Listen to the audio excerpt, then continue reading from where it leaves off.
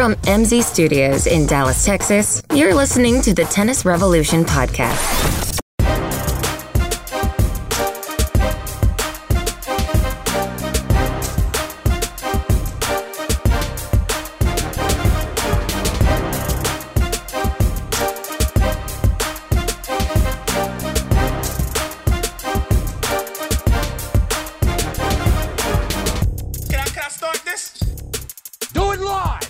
I'll write it and we'll do it live. The good old days are here again. Reunited and it feels so good. Welcome back. Come together right now.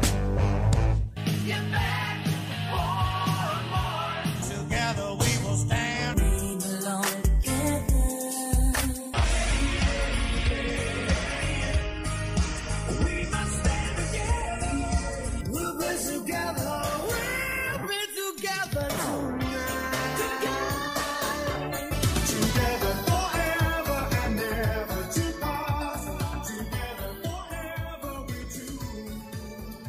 Now, to be fair to me, there's nowhere near as many back songs as there are alone songs. What a warm welcome. That was pretty good. I feel like I'm being seduced. Well, that Mariah Carey in there, that was pretty good. That's because all singers are heartbroken. That's when they write their best stuff. So there's a lot more songs about separation than togetherness. Yeah, but Rick Astley should be an indication that we can do it. Yes. So you weren't here, obviously, last week based on the Alone medley, as I've titled it. And this week, so I've got a question, and I need you to break the tie that I have going on in my own head. Should I apologize more for Nickelback or Michael Jackson? See, Michael Jackson's like the one star that hasn't been really affected by all the allegations. So I guess Nickelback's done nothing, but they get more criticism. He's dead. Well, yeah. I mean, that's part But I of mean, yes, that's true. But those allegations were happening when he was alive. Well, true. But no, that everybody else gets erased from history, and Michael Jackson's on the radio every hour. So seems to be fine. Well, I had Michael Jackson in the Alone one, and then I had Nickelback. I had to put them in both. There was a really country song that I have no idea what it was. I don't either. Ask YouTube. Yeah, when I got it, when I got to that, I was like, where are we going here? Ask YouTube. I thought it was funny. I thought both of them were funny, and I did a great job. You did. I might add. A lot of songs didn't make the cut. I almost put Baby Got Back in there because I just got on the back theme, and I just kept going down that rabbit hole, and I just thought that would have been comical. That's right. Especially since we don't have a video of you in here so that nobody would even know. We couldn't get any NSYNC or Backstreet Boys in the mix. No. They didn't come. I don't know what songs they would have had that would have applied to that. Yeah, I don't either. But yeah, so it's sound editing is easy, like physically. Right. But it takes a lot of effort. Yeah, and finding the information or finding the songs. It's part of the issue. Right, and then going through the process of getting rid of the pieces you don't need and cutting it out and, having to start over and yell at your computer. I had to come back for... How could you yell at Rick Astley? Had to come back for a historic week of tennis. Which, by the way, so first of all, please admit to all the fans two things. One, you did listen to the episode last week. I did. But only because I kept wearing you out about it. I was going to say I got coerced into it, but I did do it. But when I told you what it was, I thought you would enjoy it. You thought it was funny. And then you didn't listen to any of the tennis talk, which is fantastic. And it was only like a 30-minute episode. It was. And you still couldn't do it. And the intro, that song and everything, that was like 10 minutes of it. Well, yeah, and as we should know, based on how much we criticize it, every week we think the tennis season's over, and then some other event pops up that we forgot about. Well, so here's what happened last week. You were gone. I wept. Right. And after I did that, I said, I got an idea. Let me put together. And so I came in here to record at normal time on Sunday. But when I got in here, I said, wait a second. let me try to put this thing together real quick. Right. 2 hours later, I'm pushing record and playing it. So it was quite the effort. But anyway, so I'm going through all that and doing the show by myself, which is miserable. I thought I did a great job. You did. That is a challenge we've talked about. No, but I did it well. You have yet to do that. So I've done it, just not well. Right, that's what I mean. So, but anyway, so I recorded and it just totally slipped my mind. I was like, yeah, that's it. That's it for the tennis season. See you in January. Oh, wait, Davis Cup's next week, which is funny because the week before we had talked about that. Right. So, Davis Cup. Well, and you remember when the whole format came out, we had a lot of things we liked, a lot of things we didn't like, and I think for the most part we ended up being right, as usual. Well, first of all, this is our idea. Totally. This is our idea. Right. To put it all together in one big shindig. If you're going to sell out your own validity by calling yourself a tagline from another sport, the World Cup of tennis. No, the World Cup is the World Cup. We're Davis Cup. Have some pride in what you do. Right. Am I wrong on that? Every time I saw the World Cup, it bothered me. Well, it's really, I mean, the fact that you're immediately making yourself a lesser version of something else by saying that. Like, the NBA championship, I'm going to say the Super Bowl of basketball. It's just, there's no reason to do that. And nobody's going to see World Cup. Like, if you don't know what Davis Cup is by now, I mean, it's been around for 100 years. If you don't know what it is by now, calling it the World Cup of tennis isn't going to drag people in, I don't think. Maybe I disagree.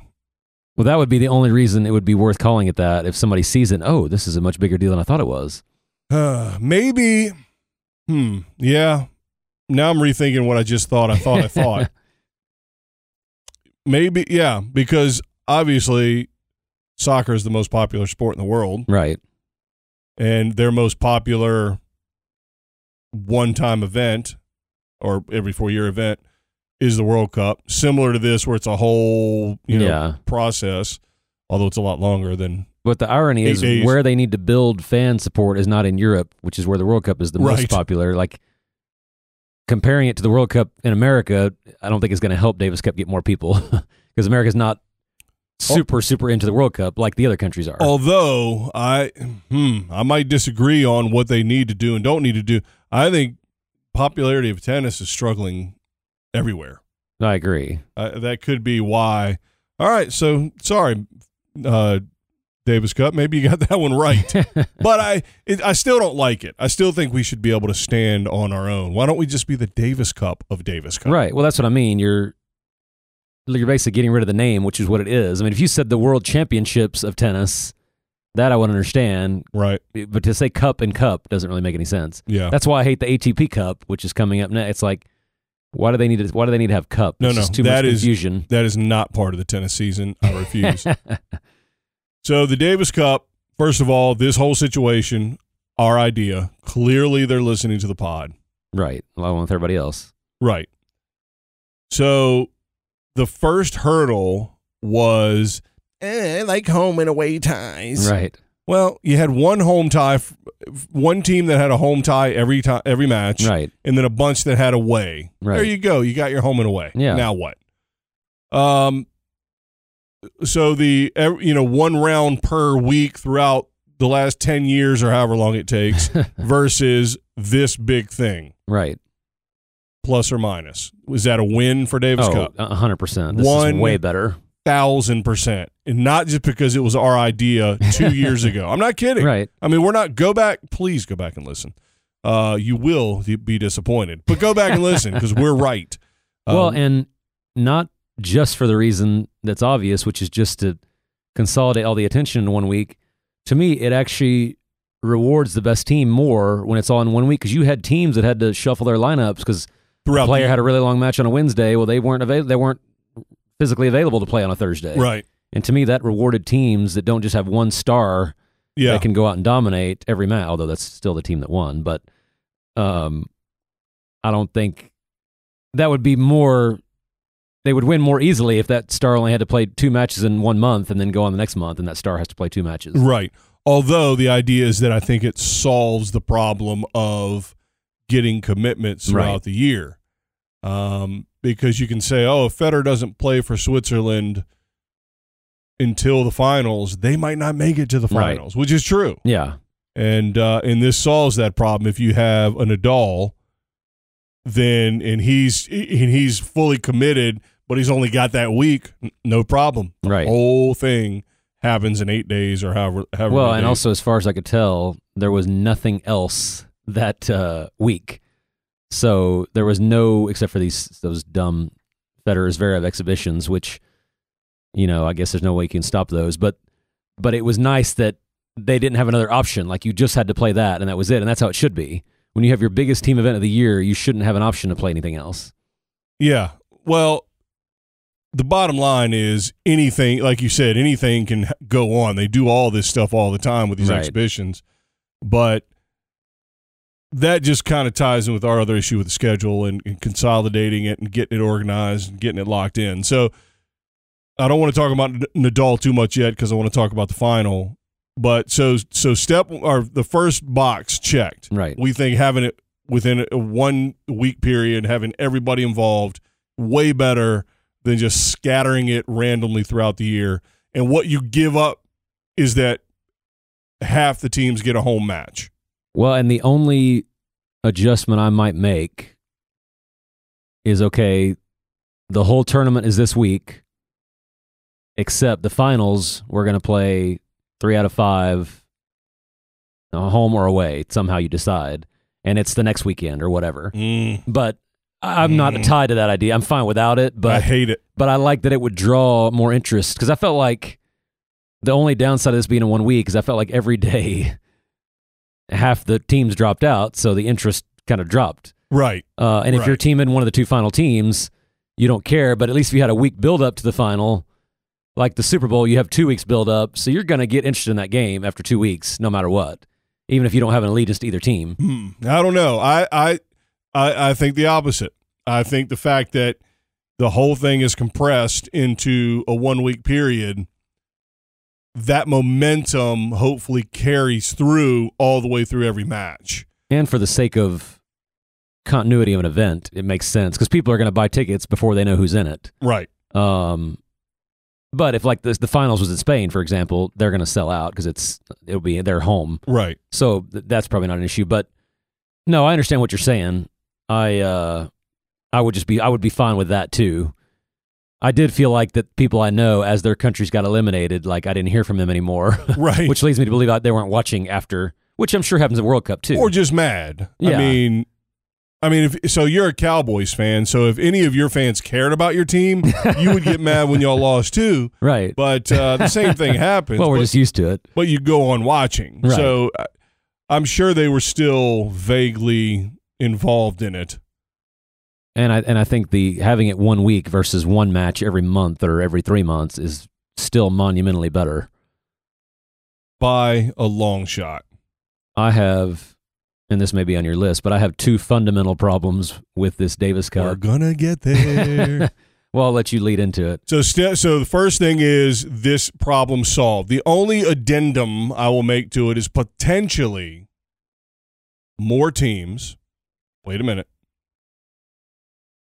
But we have a 1 round, 16 match round in January sometime. And that's it. Now here's almost like a giant qualifier. Well, they do have some qualification process. I think for all the teams that got eliminated, they have to play something before next November. Well, originally my original thought was, what if we took this exact field, did the very first round at the beginning and had half the amount of teams? But then I said to myself, but wait a second. You've got every flag, right? The players are running around town in their uniforms and whatever, and that's what really adds to the buzz about the event a lot more than just if it was 2 teams. So strike that from the conversation. Well, they have the relegation and promotion matches, so that's something. Yeah, so the U.S. has to play Trinidad and Tobago when we lose in the first round because... Is that actually who we have to play? I don't know. I made that up. somebody on that same level, probably. Yeah. Yeah. So no. I strike that. Do the whole thing right now. So so the second thing, and I bet you this is where one of your issues is. The format needs to get tweaked a little bit because I don't mind group stage, honestly. No, I don't either. But 6 groups of 3 with wild cards is odd to me. Well, anybody who's run a tournament in any sport, not just tennis, the ideal numbers are multiples of 4, always. Like Right. 16, 24, 32, 64, obviously for the NCAA. But I would be happy if you did a 24, you took your top 8 seeds, are locked in. And then the middle 8 and the bottom 8 have to play each other to get in to real thing. And then you have 16 teams or whatever. I mean, 18, I don't know where they came up with that, but it makes no sense whatsoever. And I think it's almost like they realized 18 didn't make any sense, and they said, oh, let's have 2 wild cards go in. But then we're going to base the wild cards on how you did in your group. And there are matches in your group that the other team didn't necessarily care about, which we saw happen. So to me, anything that sets up the possibility of manipulation, I don't like. Well, so the World Cup of World Cup fame, they've been doing it for a while. Right. And so they might know what they're doing. Yeah. So while at the top of the show, I talked about how let's not try to be the World Cup as far as promotions, maybe an operation, let's be the World Cup. And that's probably the only reason they didn't do it that way. Is Right. They said, we don't want to look like we're copying the World Cup. Why wouldn't you? Right. Why wouldn't you? Guess what? The biggest sporting event in the world. Guess what? The U.S. Open copies Wimbledon in a 128 draw. Right. Some things are just universal. You should just do them. Right. And they have no. So if you just did the top 8 seeds and they were Like you take the 8 quarterfinalists from this year, the ones that made the top 8 that sounds good. for next year. Perfect. And they're already there. And then you randomly pick other teams into each group. Right. Boom, boom, boom. Just go down the line. Right. Until you fill the groups. Which 8 groups of 4, is that too many? Is 32 too many to start with? I don't think so. Who cares if one team has an easy win? Exactly. I mean, and honestly, that creates the potential for a mistake too, because some team may put a random player and they shouldn't, thinking they're going to win easily, and then they end up losing, and somebody gets the win of their life. Right. And by the way, why are we married to the structure of the each tier down playing in the different zones and having who cares? Well, especially because those are probably 5% or less the attention that the main group gets. But you want to grow tennis? Put Trinidad, and don't put them in there. Let me rephrase that. Right. If we had 32 teams, they would earn their way into it because you are potentially. Because you're talking about growing tennis. You got 32 areas that are really interested in tennis, 32 countries that are really interested in tennis for that week. And like if a team in this format, if a team lost 3-0 the first match, they were basically done. Right. It didn't matter. You could lose 3-0 in a group of 4 and win your next 2, and you're still fine. You got a chance. So, I mean, that was the other thing is we knew USA was out from the coin toss in the first match. Yeah. But I think just groups of 3 made no sense. I'll tell you, when we knew. When the lineup came out. we knew the USA was out of it when we saw the roster. He wasn't on it, though, was he? I mean, if he was on the doubles roster, that would make sense, actually. Well, that's kind of I was a little bit torn. Both. Well, let's get to that in a minute because that ties into another issue. So the grouping numbers was that one of your ones? Definitely. That was like one of your top that you were going to gripe about. Mm-hmm. So I have no problem with expanding it dramatically. I mean, that's 14 more teams. Right. How about the math there? Huh? That's 14 more teams, 14 more countries. So you're really dipping down into. But let me tell you something. I don't know why I'm using Trinidad and Tobago, but you want to really grow tennis in Trinidad and Tobago, tell somebody you played Davis Cup for them and that you played against Nadal. Right. And got destroyed, but you played against Nadal. You don't think that whole island is going to be losing their mind watching that? As opposed to hoping for your one player in a Grand Slam field is going to win that one match. No, or Davis Cup. You're playing people that you could ride a boat to, literally, because of Caribbean Ocean. Yeah. You know, that you're playing the next island that's also in the Caribbean group or the zone or whatever they call it. And it's like, you could play them on a weekend. Yeah. But you can't go play Spain. No. You're in Spain's group. That's huge for a country like that and their tennis. So 32, I that number is fantastic to me. And I think it's 24 at a minimum, but 32 is the preferred. Right. Again, just from logistics, it always makes sense to have a multiple of 4 or multiple of 8, really. Now, the problem is if you push it to 32, only one's getting in. No, I would do the top 2 in each group. And have 16 teams. Yeah, and then have your 4-day. So that's a 7-day event. The first 3 days are the round robin. Then the 4th day is round of 16, 5th day quarters, 6th day semis, 7th day finals. If you choose to play the same people 7 days in a row, well, that's on you. See, to me, I have no problem having 8 and 4 and just only the winner goes. I wouldn't mind that. The only, especially I'd prefer that. Well, with the 8 seeds from last year, they've earned that. So I'm okay with that. No. What I'm saying is, so you have 8 groups of 4. Right. Only the winner of that group goes. No, but I'm saying the fact that the top 8 from this year will all be in 8 different groups next year. Oh, that would make sense. Right.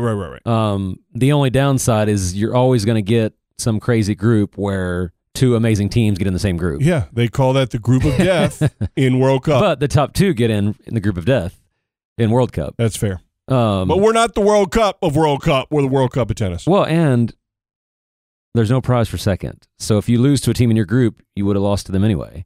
Right. So, well, theoretically. And tennis, the whole concept of tennis typically is you lose, you're done. Right. So that would kind of keep that in line. You lose, you're out, essentially.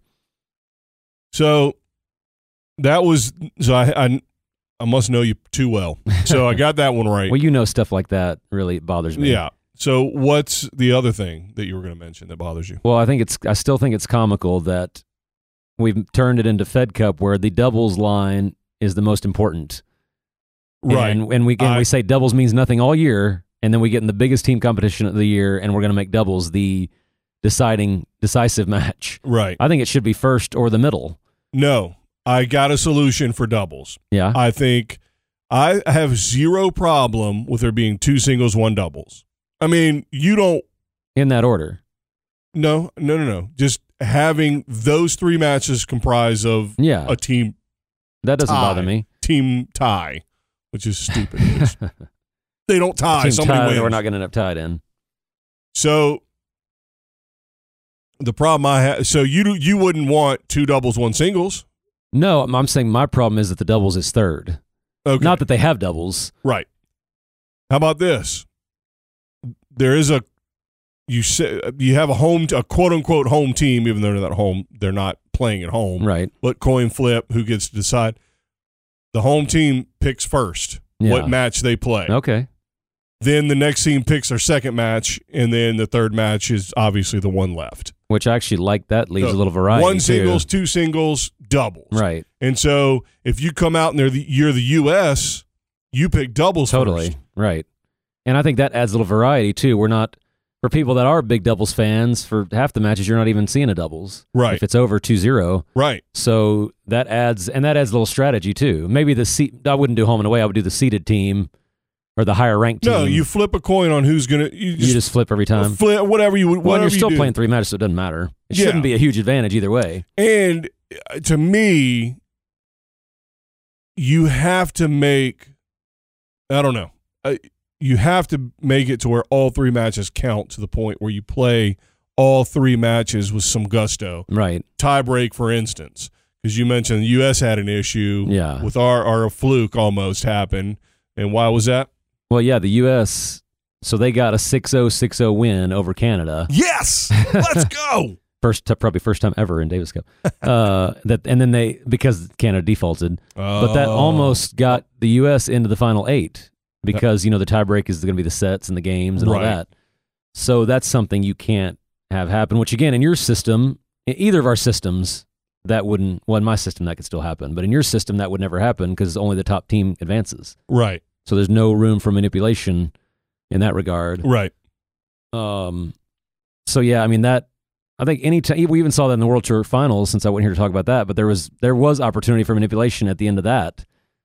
Certain people could have lost to let other people in or out, or oh, you mean the ATP Nito Finals? Yes. So I think anytime that's a possibility, I would rather it be addressed before it's manipulated instead of after, which is what always happens. Right. Somebody manipulates. Oh, we got to change this. Well, I'm seeing it coming. Right. So let's change it now. So, yeah, agreed. But if we go to 8 with 4, right, then only the one team goes. But it could affect seeding, right? Whatever. And I think to some degree your record, maybe the top 2 finishers from each group are automatically in. They don't have to play and then the bottom 2 from each group have to go through the zonal or whatever you call it, right? More like relegation, promotion kind of feel. So more. Because I don't want more teams to be in it for the sake of more teams to be in it. I want more teams to have the chance to earn their way in it. Right. And if you're telling me, once again, Trinidad and Tobago, they have to play, 9 different levels to get up to this. No, let's just have them play 1. Right. And then, boom, you can have a chance to get in. Well, and you're really talking about 9 matches. And if you've got one of these smaller countries, might have some... I mean, we've had small countries have a top 5 player in the world, top 10. I mean, when Djokovic came on, he was the only Serbian. So you got some star player. I mean, you could advance based on that, or have a chance to at least. Yeah.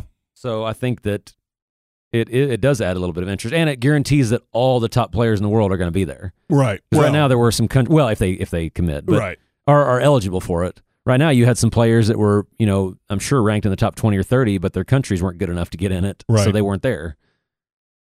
And I think that's the way you sell it is all the best players in the world are going to be there, which they're going to say that now anyway, but it's really not true. Right. So, all right. So that's all right. So how about the next issue? And that is, well, there's 2 issues tied to this, and I don't know. To me, the first one is a bigger deal than the second one, and they both have to do with scoring. So the first one is 2 singles, 1 doubles, that's it. Right. Instead of reverse singles. So what you have in effect done is made doubles more important. Right. Which I think it needs to be to some degree elevated because it's half of our sport. Not half, but I mean, right, you have 2 options when you play tennis. Right. Singles or doubles. So for this, it's now 33% when it used to be 20. Right. Look at you with the math. Wow. Had my calculator out over here. You don't own a calculator. I am a calculator. I don't need one. All right. I had a fantastic, where did it go? Oh, man. All right. Never mind. Carry on. I had a great drop. But 33% is still way more important than doubles normally is. I can't find it. It was look at the big brain on Brad. I know your name's not Brad, right? But you're white. Yes. And that's a very white name. That is. Do you know what that's from? It sounds familiar, but maybe if I heard it, I might. Look at the big brain on Brad. Say what again? Pulp Fiction. Oh, well, see, there you go. It's when he, spoiler alert from 1997 or whenever it was. Hey, you never know with me, so it's always good to say that. Yeah, you probably recorded it live from the theater. You had somebody in there with a video camera, a video camcorder. I'll get around to it when I can. Yeah, so the big brain on Brad. Not a Tarantino fan, believe it or not. Why don't I had that somewhere. Oh, well, I'll put it back in. Anyway, I wasted that much time to say that. All right. So what I was really getting at was, so I think number one, it add like the math you just did, it adds elevates the importance of doubles, but it gives countries with a good player a chance to win a round, right? Which now just turns into the same thing as every tournament we have. One player winning to advance. Right. Well, but that does go in your theory of all the best singles players being better than all the best doubles players, because it is interesting when it really matters, look at who's on the doubles court. You Right. know? But I think the positive of that is not having a day off. Putting that guy into 2 matches is really hindering you on the next day. So that's why I'm kind of okay with it. Whereas if you did it in the old format, you survived that weekend, you're done. It didn't matter. Whereas now, if you put somebody in 2 matches, I mean, Djokovic couldn't play 4 matches in 2 days. Right. He could, but he would be worse each match, I would think. All right. So I think it's actually a good middle ground because you still have to have another half of a team doubles team. Right. So if I was from Serbia, it couldn't be me and Djokovic in doubles. It would be a disaster because he's not good at doubles. I couldn't carry him for a whole. So you have to have somebody competent. That's why they lost. You have to have somebody competent to a certain level. So one player alone doesn't get it done. And so I think at least with the reverse singles, you had to have 2 really good players. Right. Obviously, there's the rare exception where, a Tiafoe, or somebody when he was young and still top 100, outside the top 100, and he won it. You know what I mean? Right. You get those upset wins occasionally. But those are so few and far between. And you're not going to do that all the way through the event. Right. Right. But if you're a top 40 player and you have Djokovic, there's a shot. You have a shot to win the whole thing. Right. Theoretically. Mm-hmm. Now, if you got a roster like Spain, and theoretically, maybe 5 years. If who knows how many France would have won if they had this format, 10 years ago. Well, and really with any format, Spain is going to have the edge because they have so many players in the top 40. And one of the top 3. Right, exactly. That helps. Didn't drop his serve once. In the final? In the whole cup. Really? Mm-hmm. Oh my gosh. That's pretty amazing, especially on it was all indoor hard court, right? Yep. Which is his worst surface normally. Well, that's where the ATP finals might have helped him too, just already being out there on that surface for a while. No, he didn't try in that, but we'll talk about that later. So that's the first. Anything else on that scoring issue? 2 and 1, 2 singles, 1 doubles. Well, I love it is what I'm getting at. When you got into scoring, I also thought you were going to get into. Wait. Okay, that's the second part. So are we done with that then? You're good? Yeah, I'm totally fine with 2 singles, 1 doubles. I actually prefer it because now it says, okay, so you have to have at least 1 player and 1 good, decent player. 1 good player, 1 decent player to have a shot to win the whole thing. When you really need 3. But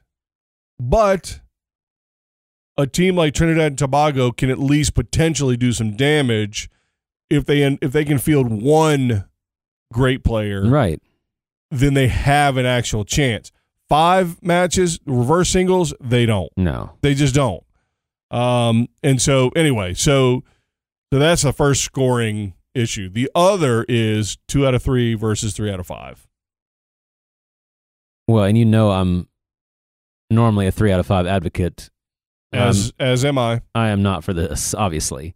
Just because it's too much. Back to back. Right. Now, that would, if they did decide to do 3 out of 5, that would stop the teams from having 1 player dominate. That would be the only positive of it. But you also can't, it's not easy to fit 3 out of 5 matches in 1 day either. Right. So that's the other problem. I mean, they were already finishing at 2, 3, 4 in the morning as it was. You put 3 out of 5 set matches out there. That was absurd. Yeah. That was absurd. They need to have 2 courts. Yeah, that was poor planning. So all right, first let me say this. With you, I am also an advocate of 3 out of 5 for men's. Don't start with me. However, in my opinion, from the start of the event, they all walked into the arena knowing we're playing 3 out of 5. Right. 2 out of 3. Guess what 2 out of 3 is? It's still tennis. It's still tennis. Right. They're not doing any no-ad nonsense. They're not playing lets, although I wish we'd had that. Well, and that is what they play the majority of the year. They don't have a streaming football for challenges. They don't have, it's not what I'm getting at. It's not World Team Tennis for the whole thing. So it's still tennis. And they're playing a lot of tennis. And I don't care which way you go with 3 out of 5 or 2 out of 3, you are still deciding who a better tennis player is. Maybe slightly different parameters. Right. 3 out of 5, you're emphasizing more physical stamina. Right. 2 out of 3, you might be emphasizing more shot-making ability. But either way, it's still tennis. It's like, who's the fastest man in the world? The one that ran the 100 or the one that ran the 200? Oh, well, let's find out. We'll make him run the 150. No, no, we won't. Right. They're slightly different events. But still, you got to be pretty fast to win either. Yeah, and one favors one and one favors the other. I couldn't win against any of these Usain Bolt on a motorcycle. All right, but the point being is, it's not tennis. Right. It's still tennis. It just changes it slightly. Yeah. But for me, the majors keep them 3 out of 5. I have no problem. I don't even care if you went to the first week 2 out of 3. But 3 out of 5. But to me, this makes no difference. It makes no difference. All of Davis Cup, every level, make it 2 out of 3. I don't care. Well, and I was going to say, seeing a theme with me, I would not mind if they said finals 3 out of 5. And I don't know why I have that on my mind. Just to me, because you're a loser. Something about a final needs to be differentiated in some way. Because the ATP Masters, it's the last two teams playing for the championship. But all the Masters 1000s used to do that. It was 2 out of 3 the whole way, and then 3 out of 5 in the final. And well, volleyball actually does the opposite. They play to 25 every game, and then the final game they play to 15, which I don't understand. But that's just the 5th set, right? So what you're saying is that we should play. So when the Cowboys make the Super Bowl, they should play 6 quarters instead of 4. Do you see what I'm saying here? Well, but I know they don't play 6 anywhere else. I got it. Shut it. No, but I'm saying if they did play 6 quarters, you would feel at the end, you would feel like, okay, we really got a legitimate winner this time. That's not true because if one team was ahead after 4 and the other one was ahead after 6, everybody would be up in arms. Well, and 6 is a lot, and there'd be dead bodies all scattering the field because football is insane. But I still see the potential of this format in Davis Cup of just one player dominating, which, like I said, we kind of had that this year. And that would have been he would have had a very hard time playing 3 out of 5 singles and doubles back to back in the finals if that's what the format was. So to me, the only thing 3 out of 5 does, the only thing it does is add the element of physical endurance to a match. That's it. To me, it doesn't determine any other factor besides that. Well, I might say, but that's for sure the main one it adds. And it is the underlying reason for anything else you're going to say. Well, yeah, but I was going to say there are players that I think relax after they go up 2-1, partly just because they always play 2 out of 3. But yeah, I think endurance is what causes that too. If you're feeling great after 3 sets, you don't have a reason to do that. Right. And you're right, a 3 out of 5 would favor somebody like Nadal even more. So maybe he has an even bigger edge if it's 3 out of 5 on the last day. Right. Like who's he going to lose to in singles and 3 out of 5 on the last day of Davis Cup after playing all week? Nobody. Right. Well, not until he's 50. Maybe. Yeah, Tony Nadal said he's got 3 or 4 more years. Too much. And we don't dispute that anymore. We used to. Right. 3 or 4 years ago, we would have said, no way, would he still be number 1 in the world right now? All right. So I think that's the bulk of the issues. Well, you forgot number 1. What? Which is the fact that nobody in America could watch it. Well, that's a whole separate issue that altogether. Was my biggest. We were watching every crap final from the year on the Tennis Channel. ATP Encore, WTA Encore. But by the way, they weren't even.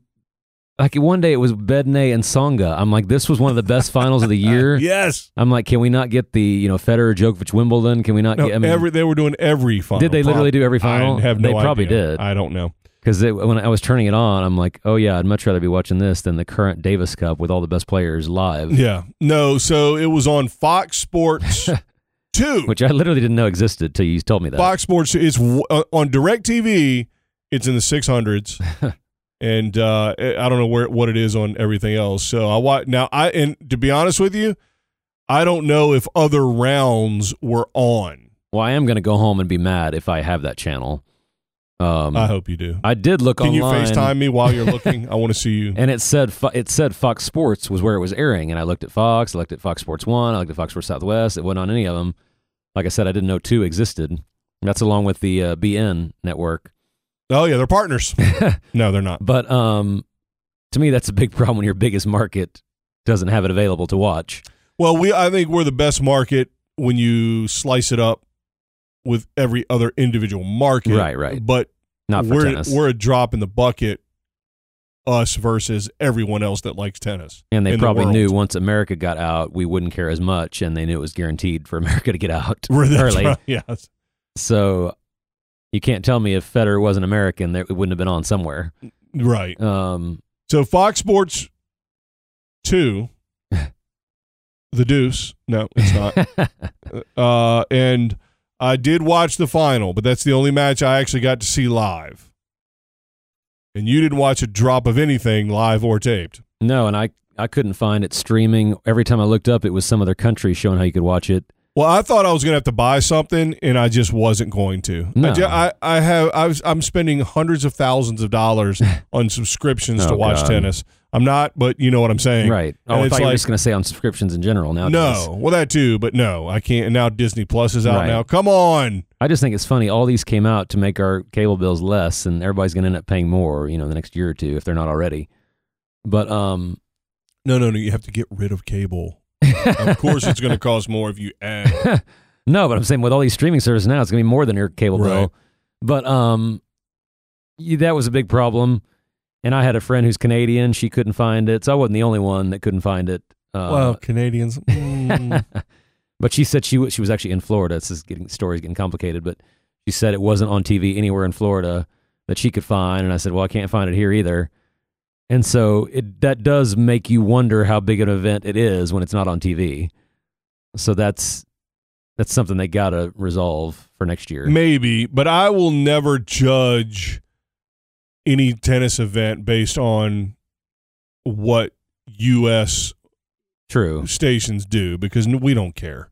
Right. By we, I don't mean we, obviously, the royal we. Well, and I think a problem that potentially has to be addressed in America is that every major tennis event ends on Saturday and Sunday, and you're not going to get viewers in America on a Saturday and Sunday with college football and NFL. They won't even put World Series games up against NFL typically. I mean, it's a big competitor. Right. Sure. Yeah. And so I don't know that it would have had big numbers if it was on Tennis Channel or wherever. I don't think they're looking for big numbers. Well, I think even they know. Because everything pales in comparison to NFL anyway. So, no, I do think, though, that the nature of it lends itself to our palate in the U.S. I mean, getting all hyped up about, pay-per-view for boxing in the U.S. is out of control, and boxing's awful. I know. It used to be good. Well, and I've always hated the concept of pay-per-view boxing, too, because, again, the Super Bowl is the model, and they don't have to be on pay-per-view, and they make hundreds of millions on one event. Right. And so to me, I don't know why boxing can't do the same thing or, tennis because or whatever. It's an awful sport. And they have to trick people into buying it. Well, and boxing, it can end in 3 minutes. So there goes all your advertisers that paid for the 8th round commercial. So, yeah. So access for us was bad, but that's not an event issue. That's our market issue. Right. And so, and again, it could be on Fox Sports 2. You might get it. You just didn't know because you've never been that high on your dial. But again, back to the football, ESPN isn't going to buy that because they got football all day, Saturday and Sunday. Which is, I think tennis has the luxury, oddly enough, of not having to worry about football around the world, so I don't think we're ever going to be able to fight that battle. No. But I would have been fine if they got on Spike TV or, FXX. Does that still exist, Spike it TV? Does, I think. Wow. Awesome. But something like that, TNT, TBS. I mean, there's a bunch of channels that are just showing reruns of movies, on a Saturday and Sunday. They could have gotten it on somewhere, surely. And who knows? Maybe Fox paid them a ton of money, and I don't know what I'm talking about. But, that's both of those could be true, and probably. Well, the second one's true. Or they could have just gone all streaming. Yeah. If they would have said, yeah. That's what I was irritated. I couldn't even find a place to like. By the way, there's one more issue that we Uh-oh. need to talk about before we talk about the final. I can't think of an app that I've downloaded in the past 5 years that has been worse than the Davis Cup app. I can't believe there even is an app. It was horrendous. First of all, it just disappeared. It just cut off. Like you'd be loading and then just boop, go back to your home screen. It's gone. It did that a lot. So you couldn't even get the live score, which is the only reason you were on there, I'm sure. Right. The navigation was horrendous. There's no chance, unless you were intimately familiar with the format and all the groups, that you could tell what in the world was going on. Well, and you were probably the only one in America that downloaded it, so they weren't worried about the American version. Also probably true. That's probably true. Because why wouldn't that just go? Why would they need a special app for Davis Cup? Why wouldn't that just go through the ATP app? Well, but the slams don't go through the ATP app either. Well, but they're not ATP events. This is an ATP event, isn't it? No. Oh, it's ITF too. That's Yep. right. There is no ITF app. Now we see why. Yeah, it's terrible. Almost as bad as UTR. Shots fired. Yeah. But anyway, so the app was horrendous. So the thought of them trying to figure out how to stream is mind-boggling. But maybe they could have worked with here. Maybe Tennis Channel could have gotten a discounted rate if they put it under their Tennis Plus app or something. Yeah. Which for me, I'm like, hey, I already have it. That's why That's why I have that great idea. It just, that's one thing that Laver Cup, I feel like, that's part of the reason Laver Cup seems like a big deal. It's on the entire weekend, 24/7. There's Laver Cup matches on, and it just makes it seem like it's a big deal, even though it's a much less bigger deal, a much smaller deal than Davis Cup. Yeah, but its primary function is a promotion. That's all it is there for, is for the commercial aspect of it, and that's all it does. Well, and that's the only way it can make money, too, is from that. This is legitimate and real and whatever, and so ideally, ultimately, it'll sell itself. But here's what I come back to. The first 2 days of March Madness are awesome. Right. And how many games can you actually watch start to finish? Not a lot. No. Because they're all overlapping and they're all on several different channels. Now, don't put them on different channels. That's too much to ask in the U.S. I got it. We can't get on one channel. But streaming solves that problem. Right. But the same idea can apply. First of all, go to another site. Add two courts for the love of all. Well, I was going to say, that's what I love about the slams. One match you're not interested in, okay, I'm going to go to another court. Right. But even just two. You can do two at a time and have them overlap. Yeah. And have them overlap offset. Right. So you start one set, you don't start the next match until the first set's done in the first match. Whatever. And that's so common sense. Whereas, if they did it, they would start both matches at 11 a.m. and then we're at 3-3, both courts. Both courts are at 3-3. It's so stupid. That drives me insane, too. Right. But with March Madness, they figured it out. Right. None of these games start at the same time. That should be the two models. It's not Super Bowl because that's one game. World Cup and March Madness. Which both of them make gobs of money. Right. Gobs of money. And, March Madness is single elimination. We wouldn't want that, but... Well, the 64 draw, still with an 8 draw, same thing. Right. And it wouldn't really be single elimination because you still got 3 matches each round for tennis, even if they did it that way. And even if they wanted to get crazy and play, the final, once you get into the knockout stage, it's 8. Right. You could play all the way out to 8th place. Mm-hmm. Get crazy. Right. I don't care. Especially with that second court. And it matters because now you are playing, for 5th or 6th, which could make a huge difference. Like somehow what they would do is when they're drawing for the 1, or you know what? Rank all 32 teams and put them in. So if you're the 1, you get the 32 seed in your bracket. Well, and by the way, if Federer and Djokovic are playing for 3rd, I'd rather watch that than watch, Team and Schwartzman playing for 1st. So, Not me. Well, I would like to have the option. I bet you Federer wouldn't play for third. No, he wouldn't. The only time they will is in the Olympics. That's it. So, yeah. So, but anyway, that, I guess, playing it all the way else, neither here. But the idea is that you got 2 courts, you offset the start times of the matches, but then you have 2 matches to choose from, all streaming, and done. Get out of the TV business. It's a dead, I'm not kidding. No, you're right. It's a dead medium. You're right. I've heard that from many people in the media industry. Especially with an event like this, where you'd have to have multiple channels commit in buying the product, and you know, for they're it not to going really to get matter. their return. Not for Kazakhstan, right? You know, is that a real country, or is that one of those? It is. Did Borat go there? Borat did, but it was real also. All right. So I know we're going to talk about the finals, but what would be your letter grade for the entire event from A to F? I've got mine already, but I could be swayed slightly one way or the other. It's a little tricky, and I'll tell you why. Because we have had an F for so long, right? That anything different, it's like I'm just bowled over. I want to give it like A+ with stars on the top of the paper and smiley faces.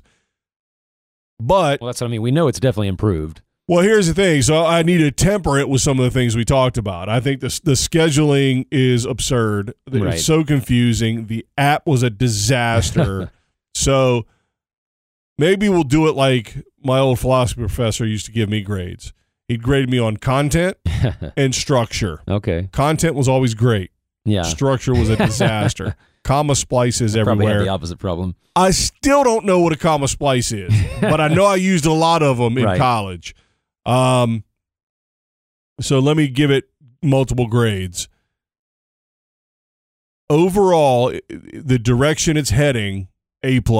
Okay. A+. I think it. Because you think they're going to correct some of the issues. Well, it's now the infrastructure, the underlying structure of it is good. Finally, A+. Execution, C-. Okay. Yeah. So I guess that kind of in the average. Makes it like a B. See, I'll give it a B. I said B-, so we're kind of in the same area. But the good thing about my B- is some of the issues are very easy to fix. Yes. Like certain things in certain events, you just can't. Like we talked about Australian Open. I mean, like you can't move it much later. You can't do certain. There's certain things that really can't be fixed. But for this B-, that could easily be an A or A- with some minor changes. If they did exactly what we said. Yeah. And our grade goes for everyone. If you disagree with us, you're wrong. So going to 32 teams, their argument might be, but the rest of the structure of the zonal blah blah blah, get rid of. I don't care. And no one wants to be in those zonals. Number one important aspect is get it right at the top. Backfill everything else and fix that, get that how you want it, because I don't care about that. Well, was there anybody who said when no. the NCAA went to 68, they said, oh, we don't want to lose those 4 teams from the NIT? Like, who cares? It wasn't No, the NIT said that. Exactly. So the zonal board doesn't want us to add 14 teams, but nobody else should care. And again, you get a 1 blowout match, okay, well, darn, they get basically a day off. Who cares? I mean, you're welcome. Or if you're up 2-0 and you play Trinidad and Tobago, you put in, Feliciano Lopez in singles instead of just doubles. Exactly. I mean, so I have no problem with that. And again, there is going to be a monumental upset when you have 32 teams. It's just going to happen. Right. Somewhere. And there should be. Or at least it's okay. Or at least a dramatic finish in a mismatch. Right. Not that there should be, but it's okay if there is. Right. And again, I don't want to just throw out invitations to every old team. There's got to be.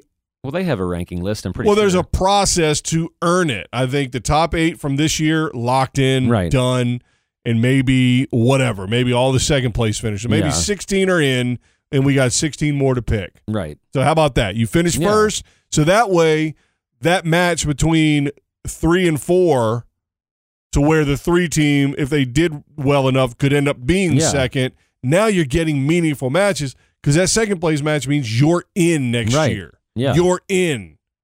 Or even if you kick out the 4th place team from every flight, they've got to play the top 8 from the zonal region or something. Whatever. I mean, right. yeah. But yeah, you're right. That makes every match mean something all the way through the round robin stage. Or maybe you're right. Maybe all 3. Yeah. Maybe all 3, and the fourth one does go down to that relegation. Right. So you're keeping your top 24 from one year to the next. Huh. And then you drop 8. 8's a lot when you're talking about the worst 8 of the 32. That sounds bad. You know what I mean? Like when you're talking about the Trinidad and Tobago, whatever, tomato. All right. Want to talk about the final? Yeah. No, you don't. I was on the edge of my seat. So trying to find it on TV. First of all, I've been way too positive in this episode. So let me start with a negative. That's true. Who are you? I know. Let me start with first of all, it's because they listen to us. Right, which we're not used to. And did exactly what let's bring I hope they better not panic and whatever, but it was great. So let me be negative. There is no question in my mind, based on the way Nadal performed during this week of Davis Cup, that he was tanking. Not tanking. That's way too strong. Well, he did win 2 out of 3 matches in the year-end finals. Yeah, but they suck. Yeah. The other teams, the players suck. And he didn't play well in clearly 2 of the 3. Now, I'm not saying he tanked, even though I just said he tanked. That was for effect, okay? That was called hyperbole.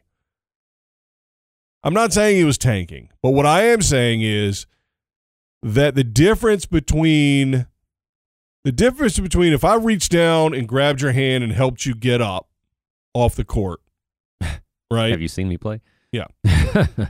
the intensity with which I would do that versus me reaching down, grabbing your hand, and helping you up from hanging off a cliff. The same exact thing I'm doing. One's got way more intensity and way more meaning, and it's going to focus me in quite a bit more, and that would be helping you off the court, of course, because I don't care if you fall off a cliff. Of course, I'm kidding. Well, I'm assuming only if we're together and I'm hanging off a cliff, it's because of you. Yeah, that's probably pretty off the cliff. Right. Yeah, I told you to be here on time. Now jump. So I'm not saying he tanked in the Nito finals, but I'm saying there wasn't that level of intensity. It didn't matter, and I think ultimately he made a business decision. And the purpose was for this weekend, Davis Cup, to ultimately achieve his goal, which is to win Davis Cup. And guess what? Spoiler alert, he and Spain did. Well, and we've always known that Davis Cup is big for Nadal. Like, it's probably number 5 behind all the slams. Right. Number 4, he doesn't care about Wimbledon now that he's got one. But so it doesn't surprise me that he's more focused on that than and the fact that it was in Spain, I think makes it even more of a big deal to him. But I thought they didn't have home matches. Oh yeah, I'm surprised that's going to be the next controversy. Well, look what happened. You put it in that country and they won. And by the way, I think it should be in Spain next year because they won. I don't think it should ever move until they lose. That should be a reward for winning. You get to host it the next year. But they'll never do that. Well, they may not. That's true. But I need you to repeat exactly what you just said. The winning team in Davis Cup should get to host the Davis Cup the next year. No, they should not. No. That's ridiculous. No, I think the same in the Super Bowl, by the way. That should be a reward. Say that again? No, of course not. That's ridiculous. Well, because otherwise, what are you getting? Oh, I don't know. The number 1 prize that the entirety of the league is playing for, that's what you get, the championship. Well, in the Super Bowl, they can't do it. When they can't do anything because they plan it out for more than a year. Right. But I think you've proven if you hosted it 1 year successfully, you've proven you can host it again. The problem is, like you said, 1 year Kazakhstan's going to win, and it's not going to work. Right. So I understand why they don't do that. Kazakhstan will not win. But no, I think that needs to be a pure business decision. And if nobody else can make a bid that is equivalent to what Madrid can do, then keep it in Madrid. I don't care. But see, again, I'm jaded from FIFA and everything else, and Olympics, that sets up the possibility of impropriety. You win, it's not subjective. It's you won, you host. And then there's no, how much did you pay, or how much did you pay this guy in a back alley meeting, or... Well, I can't remember what... oh, yeah, that's right. So, I get it. But I'm not going... But you know what? People speed. I'm not taking a hacksaw out to interstate and cutting down taking away their car. Speed limit signs. So, yes, of course, people can do bad things, but we deal with that as it comes. But no, I think it needs to be over a year in advance where it's going to be next year, and get it set up, get it rolling, get the facilities in order, et cetera, et cetera, et cetera. But anyway, so you're saying Nadal was looked to you a different level this week than last week and day, and you saw him on the 7th day also, which is when he should be the worst, right? Because he played, or I guess he played 6 out of 7 days. Because they had one off day in there, I think. So he's obviously one of the big three. And he absolutely showed it all week. Yeah. It was ridiculous. And he's the beneficiary of also having a deep roster because, like you said, not every big three player got to make it to the finals, obviously. Yeah. Well, and I would say of the big three, he's also the best doubles player, which you would think, just eyeball test, you would think Federer, but Nadal has had way more success than both of those guys, Federer and Djokovic, in doubles. Yeah. He's also played more, but... And, you know, if I disagree with that, I'm going to sound like an idiot. And the reason is not because you said it, because that certainly I should disagree with it. But one of the Woodies was on the broadcast. Not on the broadcast. He was sitting in the stands. The camera went to him. One of the commentators mentioned that he said the same thing. That Nadal's... Actually, no. He didn't say that. He said Nadal's the best doubles player in the world. Period. Now, am I defending Jack Sock here? No, I'm not defending Jack Sock. I'm not saying it's Jack Sock that's the best. Jack Sock is not the best doubles player in the world, but what I'm saying is it's an impossible comparison to make at this point because nobody plays doubles. Right. I do think return and serve can easily translate from any single. That's not 100% true. Return's tougher, but the serve certainly. Right. And a lot of these players end up, which is insane to me, but end up in a one up, one back doubles formation. And so clearly Nadal is going to have an exceedingly high, advantage over players because he hits so heavy. Right. The ball dips so much. He can hit angles. And his forehand versus their backhand. And so those things lend themselves to being better. But if he's playing great doubles players that are also highly skilled, I mean, they're going to be able to mitigate that. They're going to be able to get in before he's able just to stand in and just, shoot, cannonballs at him. Because that's what it's like when he's hitting, his heavy ball. It's like trying to volley a cannonball. Well, I think the reason he looks superior to those other two is that he has played numerous doubles matches with both of his teammates, right? On his team, whereas Federer might have played with Wawrinka once or twice in his life. Djokovic, who knows, he played with whoever. I don't even know who his partner was, but who's the other the obvious Serbian? I'm forgetting. Yeah, him or when he retired, but Troicki, whoever it was. But I guarantee you, Nadal has had way more court time with his partners than either of those other guys. Right. And I mean, they've won tournaments. He and Lopez have won tournaments together. He and either Lopez. So that has a lot to do with it too. So, yeah, Djokovic played with Victor Troicki. Yeah, and so in the 10 years, they've probably played 5 matches together. Right. So, all right, aside from that. So, one of the top 3 and number 1 player in the world, by the way, which is ridiculous. For another month or so. 40 years old. So, anyway, he came through and was dominant all week. But the final was still, that's another thing that I do want to say. because I don't say this a lot during the regular season, the tennis season, not that we have one. And that is that for parts of the final, I think these two youngsters from Canada took a huge step forward as players. And I know that's craziness. Well, Shapovalov didn't hit the umpire in the eye. He didn't kill somebody. He didn't almost murder. So that was an upgrade from the last Davis Cup memory we have of him. That's true. Now, so I disagree with you about FAA. I'll agree with you about Shapovalov. Well, here's what in my head, here's what I think of when I think of FAA. First of all, he's been injured. Right. The other, I remember seeing him in Miami or somewhere. There's one game where he double faulted. That was against Isner, yeah. He was up a break. The entire game. And lost badly. To now where you get a little tight at a certain point, 1 or 2 points, and it costs you, that doesn't bother me. Right. You are supposed to do that. You're not supposed to get tight for entire rounds like Zverev. Yeah. You shouldn't have a wall of the third round that you just have this block. Right. No matter who the opponent is. If you're 4 in the world, right? Which, FAA is not, but Zverev has been. So I think FAA, Felix Auger-Aliassime. Nice. I know.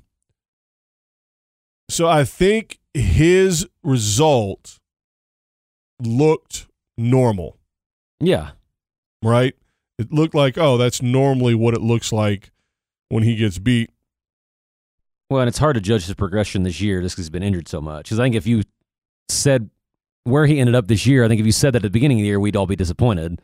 So, but he also was out a lot of the year. On a scale of awful to great, I think FAA versus Roberto Bautista Agut, I'm 2 for 2. RBA, FAA and RBA. Right. I think 90% of the first set, 95% of the first set was great. Okay. Great tennis. And you had a little bit of, I'll just say it. You had a little bit of contrast in style, although I'm not just saying Bautista Agut is just a pure counterpuncher. He's not Halep, but kind of. He wasn't trying to put a lot of balls away. FAA was attacking the ball a lot. And for the most part, he was connecting, and he had more unforced errors. But guess what? He's going to. There's not a player that's probably ever played Bautista that hasn't had more unforced errors. Right. But I mean, against anyone, he's going to. Well, but you're right, though. When I read that stat, I was like, oh, man, 45 errors. But then I thought, based on who he's playing, that's almost impossible. It's like when Djokovic had 100 errors against Simone. It's like, well, you're playing Simone. Right. Like the only way you're going to lose a point is with an error. He's never going to hit a winner on you. Right. So 4-1 in aces for FAA, but 6-1 in double faults. Okay. Was it literally 6-1 or more? 6-1. Okay. What did I say? Well, I thought you meant like a 4-1 advantage, a 6-1 advantage. I didn't know you were using the exact number. You think I'm going to do the math that quick? We've been high on our math this episode. Or do you think I was prepping? Yeah. Which one's more likely? Neither. So break points won. FAA won 1 out of 4. This is for the match. Right. He had 4 opportunities, 1-1. RBA had 5 opportunities, 1-2. And again, I think that first set was literally 3 points that were just ugh. 3 to 5 points were just ugh. Yeah. But it was a high level, considering the risk he take. Now, high level doesn't mean unforced error to me, if that's the game style you're playing, and particularly on his backhand side. He's missing a lot more on his backhand side, I feel like.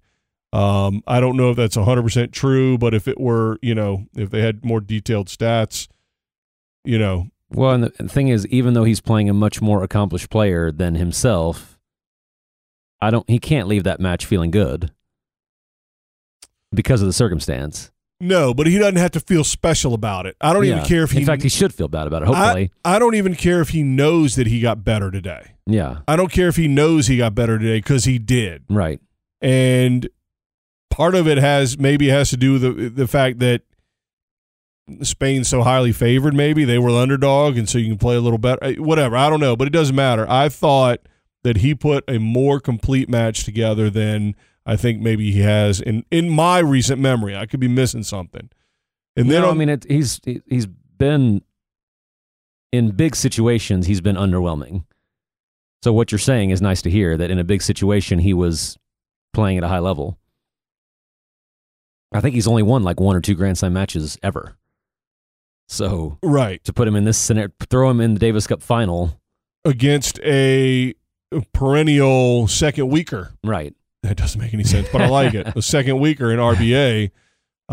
Good stuff. I liked it. But let me ask this. Yes. Once FAA lost, yes, you had to assume the whole thing was over.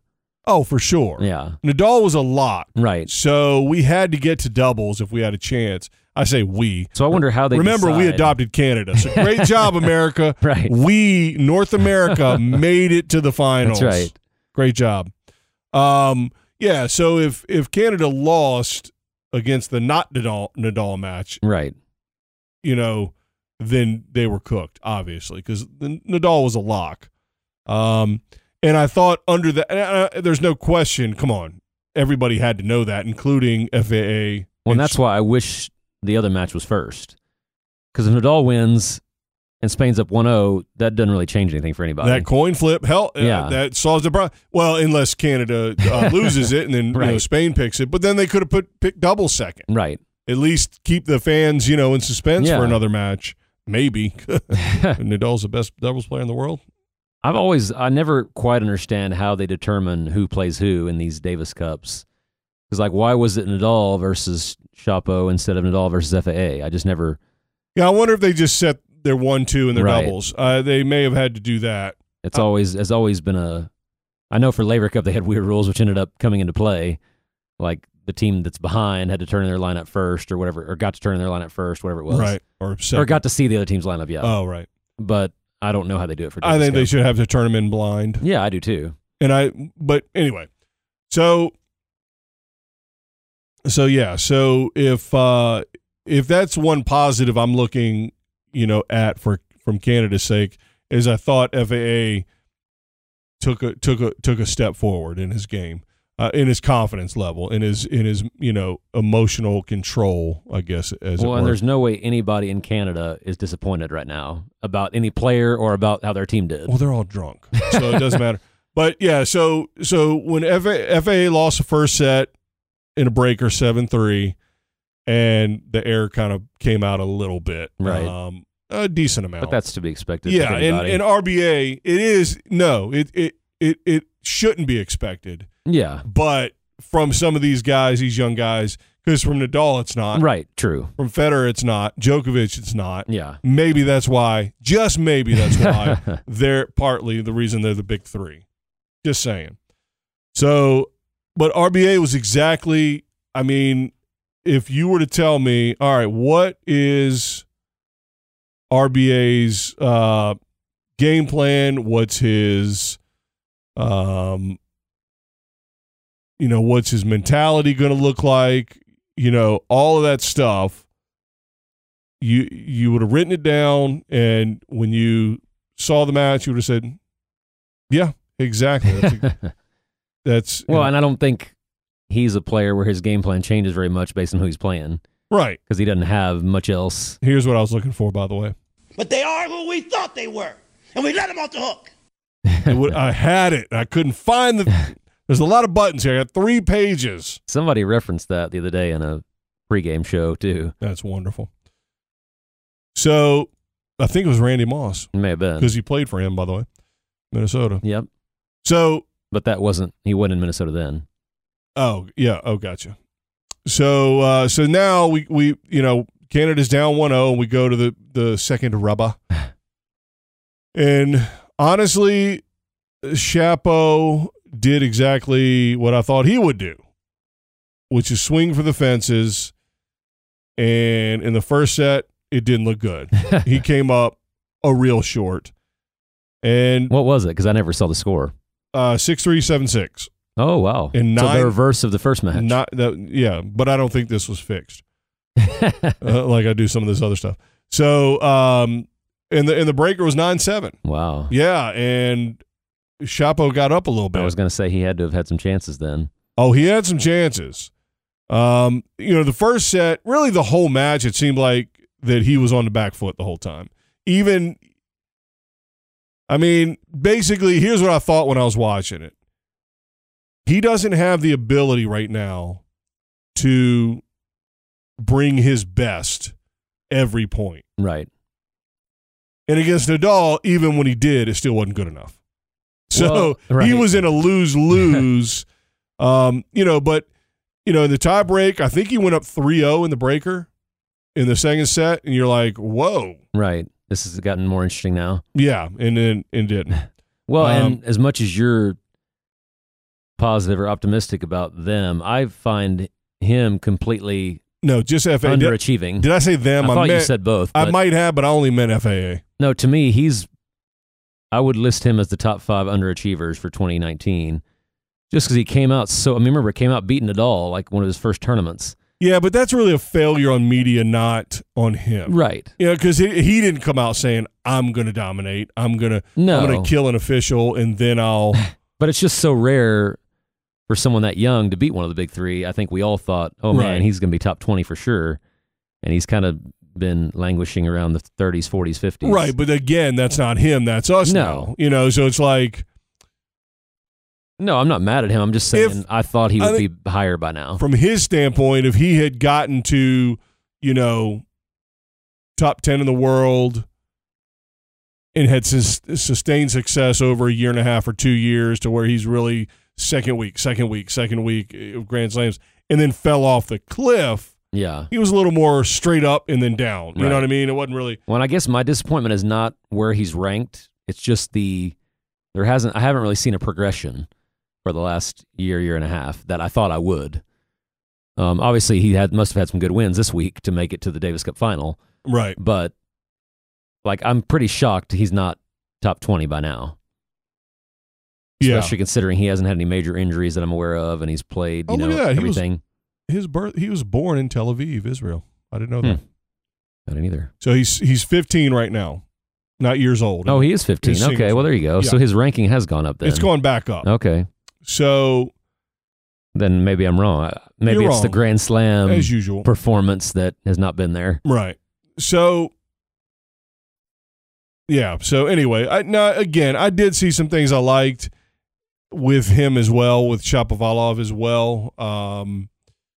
But there were so many unforced errors and so many dumb choices. And see, I don't mind unforced errors against Nadal because... Not when they're dumb. Well, yeah. Not when you're swinging, Well, like you said, when they went in, he wasn't always winning the point anyway. Well, that too. It's just swinging for the fences is different than taking risks. When you're 4 feet behind the baseline and you're jammed on your backhand because Nadal's ball gets on you so quick, down the line. And you just try to wreck the ball, it's just a dumb idea. And so it seemed like FAA played a little safer, even when he was going for shots. If he wasn't in the right position, they weren't as risky. Right.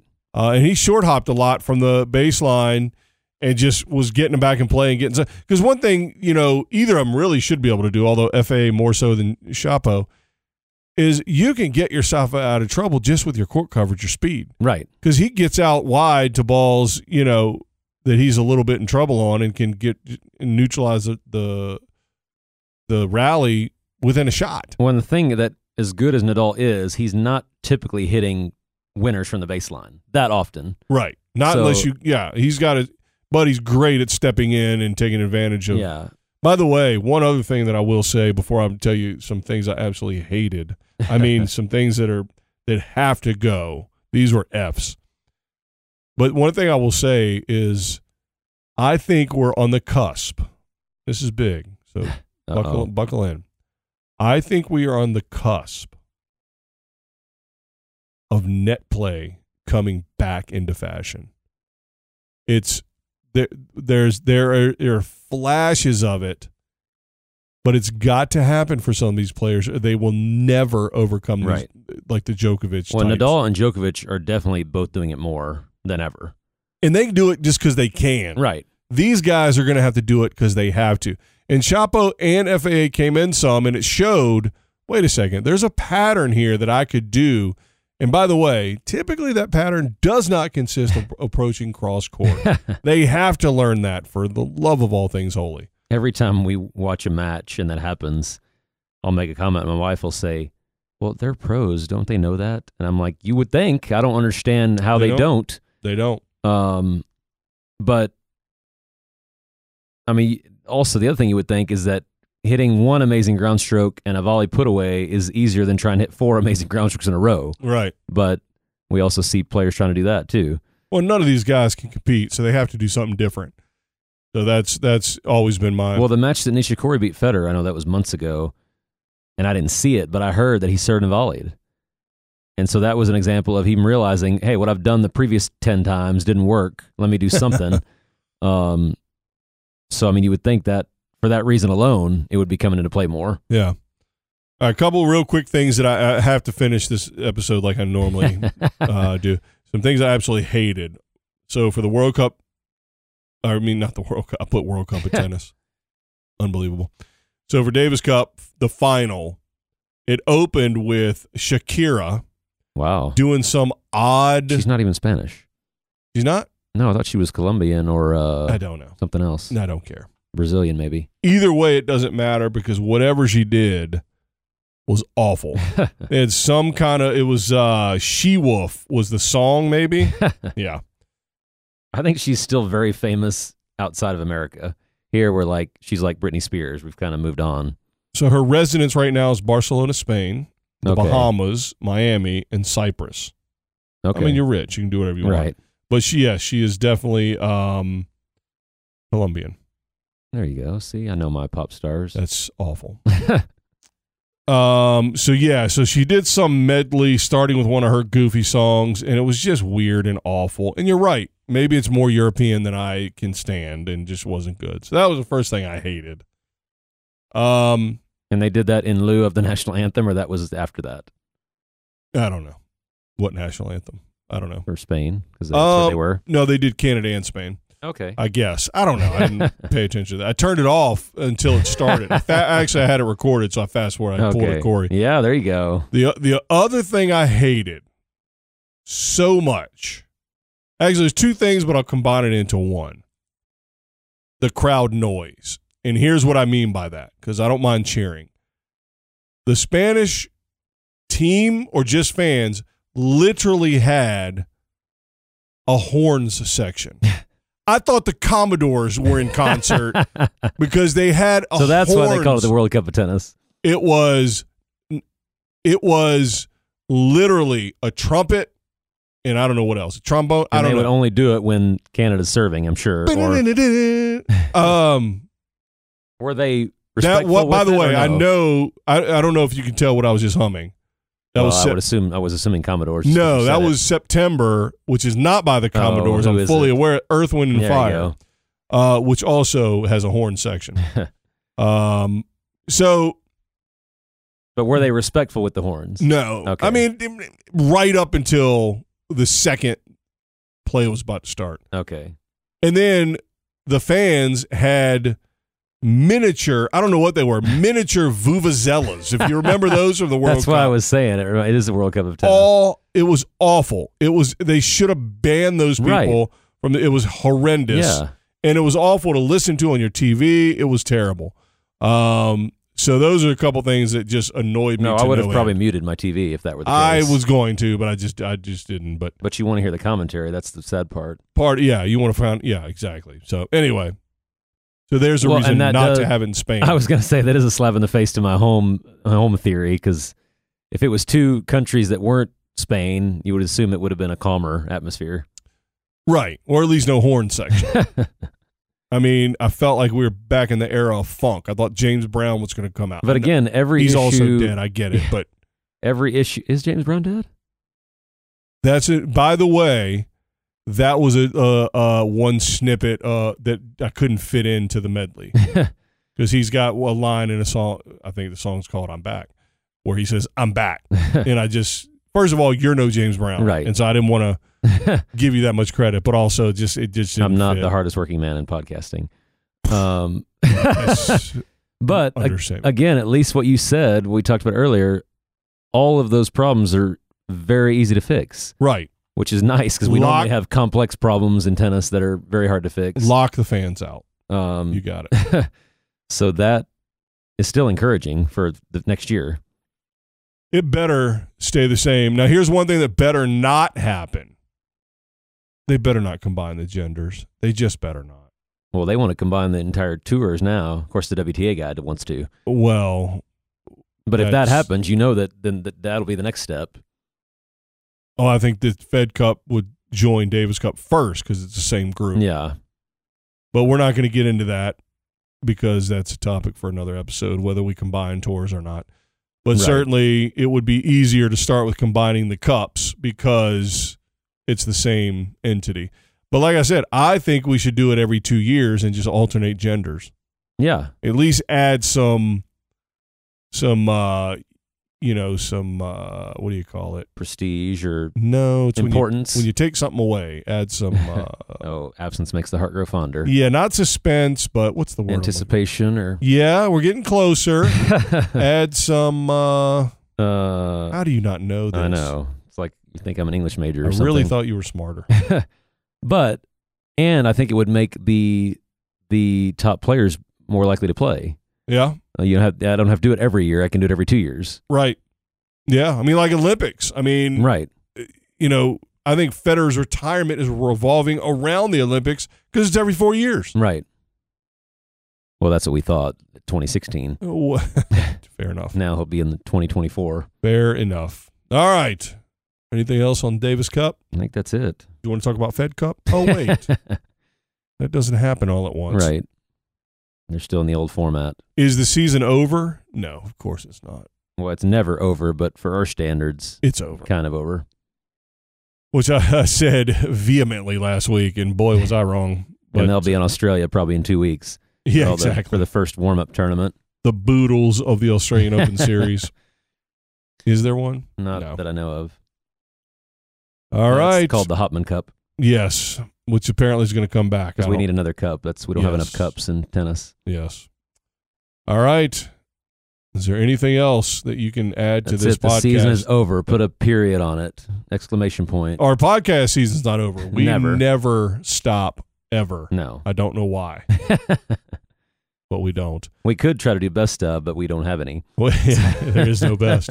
Oh, by the way, I did want to say one thing, which is going to sound odd, but I don't care. I'm a wonderful person. There's a fellow podcast for tennis. So one thing that is my theory about tennis generally is that everybody, particularly in America, but I guess maybe even in Canada, although now they're going to be riding a high.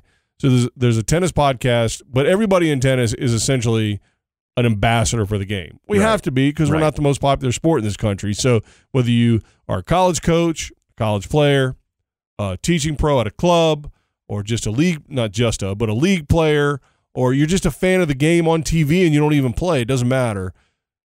To some degree, it is important for you in your role to get out there and, share with people how wonderful this sport of ours is. And so I also, assume that responsibility as a podcaster as part of the reason we do this podcast. Well, there's another podcast in Canada, which, like I said, they're probably riding high. They're going to probably be trucking in the money by wheelbarrow loads now, but it's called The Body Serve. So find them on wherever you find your podcast, which I still don't know, even though I say all these ones I think we're on. But yeah, look them up, The Body Serve, and they have started a GoFundMe campaign. And I don't know if they're just trying to get rich quick. They don't seem to be that type by listening to their podcast, or they just are, want to offset the cost of a podcast.